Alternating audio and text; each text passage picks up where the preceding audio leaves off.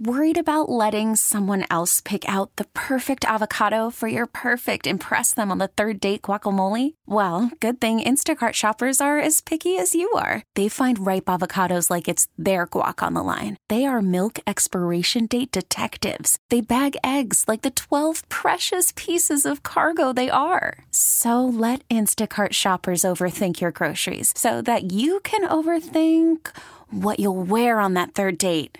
Download the Instacart app to get free delivery on your first 3 orders while supplies last. Minimum $10 per order. Additional terms apply. We got Phil Savage joining us now. Guy's got a million jobs, and he's great at all of them. Alabama Crimson Tide radio analyst, Senior Bowl executive, former NFL GM. Phil, good morning. Thanks for joining us. How are you? Good morning, guys. That's the way Alabama is with the pastries down here in the SEC. This is true. Yeah. I'm surprised that Nick Saban let you do any of these interviews, because we're rat poison to that team, and we're going to be talking highly about Alabama, and he's not going to like it. No, you guys are just glue traps. That's all. I feel like we have you on at some point during the college football season, middle of the season, or maybe towards the end, and I always end up asking you the same thing about weaknesses with this team because you really can't find any. Now, you're watching every single play. I know there's probably not a weakness that you could say, but is there something that if you're game planning against this team, you look to exploit because maybe it's not as great as some of the other aspects of this team? Well, let's start with kind of something smaller. They've had problems on their punt returns. They've rifled through 3 different return men. They've all fumbled the ball or muffed the punt or what have you, and that's been a bit of a frustration for them because obviously they force a lot of punts on defense. But I still think the overriding crux of the Alabama season is going to be the continued development of Jalen Hurts. Not as a dual-threat quarterback. He's sensational in that regard, maybe the best in the country, but in becoming a complete quarterback because when Bama's behind the chains at 3rd and 9, 3rd and 11, like most teams, they're not quite as efficient. And Washington and Clemson last year in the playoffs, they were able to put Alabama in that situation, and they got bogged down offensively some in both of those games. And really, ultimately, this is what cost them the national championship. They were only 2 for 15 on 3rd down in that last game. And I think that's something that they have been cognizant of this entire offseason and through these first 8 games because Hurts has definitely made strides in that regard. Yeah, that is something we're all looking with Brian Daboll taking over, looking to see if the passing game is going to pick up and progress, but they really haven't been in those stressful situations. Now, the Texas A&M game a couple weeks ago, there were some moments in there. A&M looked apart as a team that has grown, and they were able to hang in there for the 4 quarters, which you have to do if you're going to have any chance of beating Bama. Do you feel like that provided enough stress on this football team to where they learned a lot about themselves? Well, that game was 24-3 and was on the verge of getting ready to go 31-3 perhaps. And Bama lost a little bit of focus. They had a penalty, a drop pass, then a fumble. That was their first turnover in like 38 quarters. And that seemed to give A&M some life. They rallied up. I think you give A&M a lot of credit. They are probably the most improved team in the SEC going back to the opening weekend. But I think what it did, Brian, it gave the coaching staff a chance to say, okay, we won, but here's all the problems that happened in the 4th quarter because they came back again for the last 2 games and dominated both Arkansas and Tennessee. And, of course, last weekend, it was 45-7 in the 4th quarter. Tennessee gets the football down inside the 1, 1st and goal essentially at the 1. Bama turns them away, and a full stadium essentially, the sideline, the players, the coaches, everyone wearing crimson, celebrated like they just won the national championship. I mean, that's how intense all of it is surrounding Alabama football. I mean, it was a joyous celebration with a 4th down stop up 45-7 in the middle of the 4th quarter. Gio and Jones with Phil Savage across the country on CBS Sports Radio.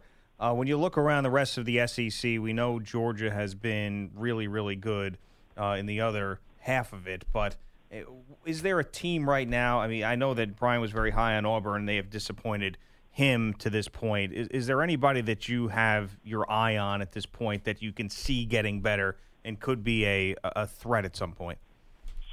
Well, of course, LSU has won 3 games in a row within the league. They've got a week off Saturday before they come up to Tuscaloosa next weekend.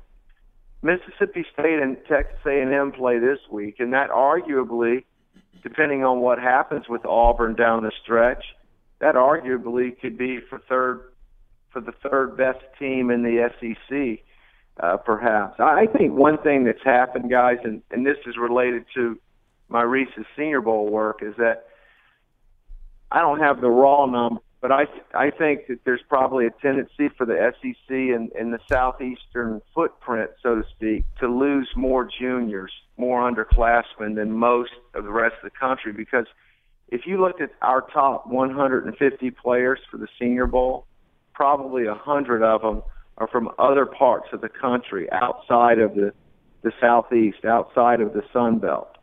Very few programs can continue to withstand losing juniors. Ohio State has been able to do it to a degree. Alabama's been able to do it to a degree. But what happens is you lose players on your depth chart that you're counting on having for 4 years. All of a sudden you're having to push younger players out there that are not ready, or you're having to play older players that you didn't think were good enough to begin with. And I think that's kind of an overriding theme when you look at the Southeastern Conference right now, because there's no question. It appears to be Bama and Georgia on a collision course, and everyone else seems to be just treading water right now. Yeah, and speaking of that, you saw one that's definitely treading, and that's Butch Jones and the Tennessee Volunteers this past weekend.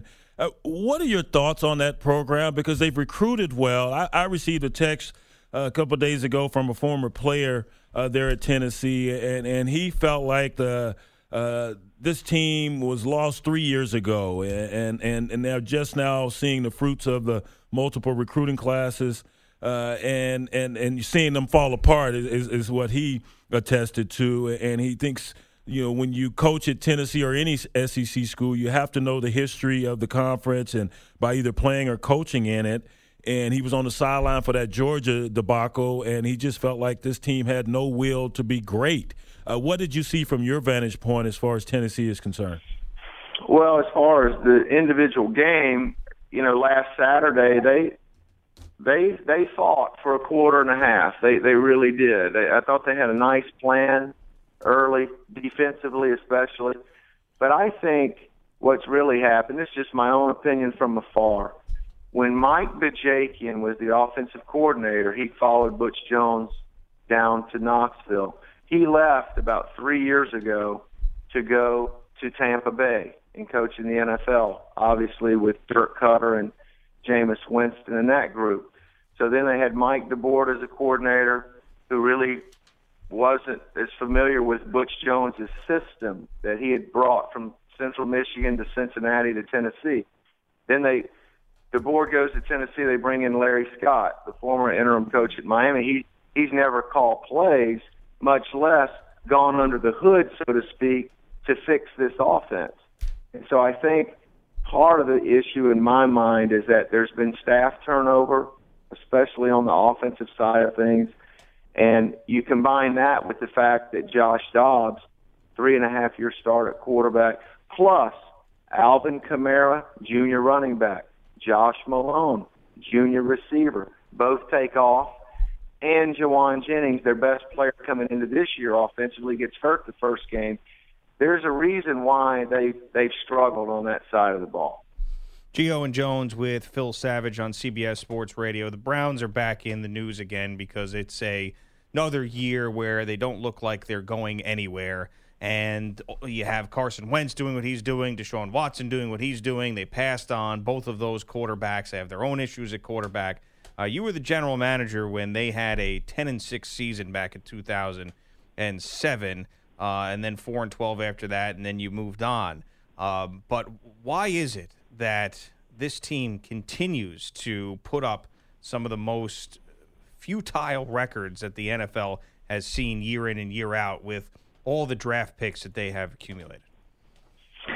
Yeah, I certainly lived at 05 to 08, and I mean, those seem like glory days now, averaging 6 wins a season based on what's happened over the last decade. It's just been too much turnover, too many philosophies, two years here, 3 years there, and of course now they're in this situation where not only have they not solved the quarterback riddle, but Carson Wentz looks like the potential MVP of the league. Deshaun Watson's taken the NFL by storm as a rookie. They essentially had both of those players in their hands if they wanted those quarterbacks. They decided to try to build the team through multiple draft picks. And I think if I were going to say something critical of the current regime, is that to me, when they drafted DeShone Kizer, if you felt like he was the answer, you either had to redshirt him because he was very young coming out of Notre Dame, or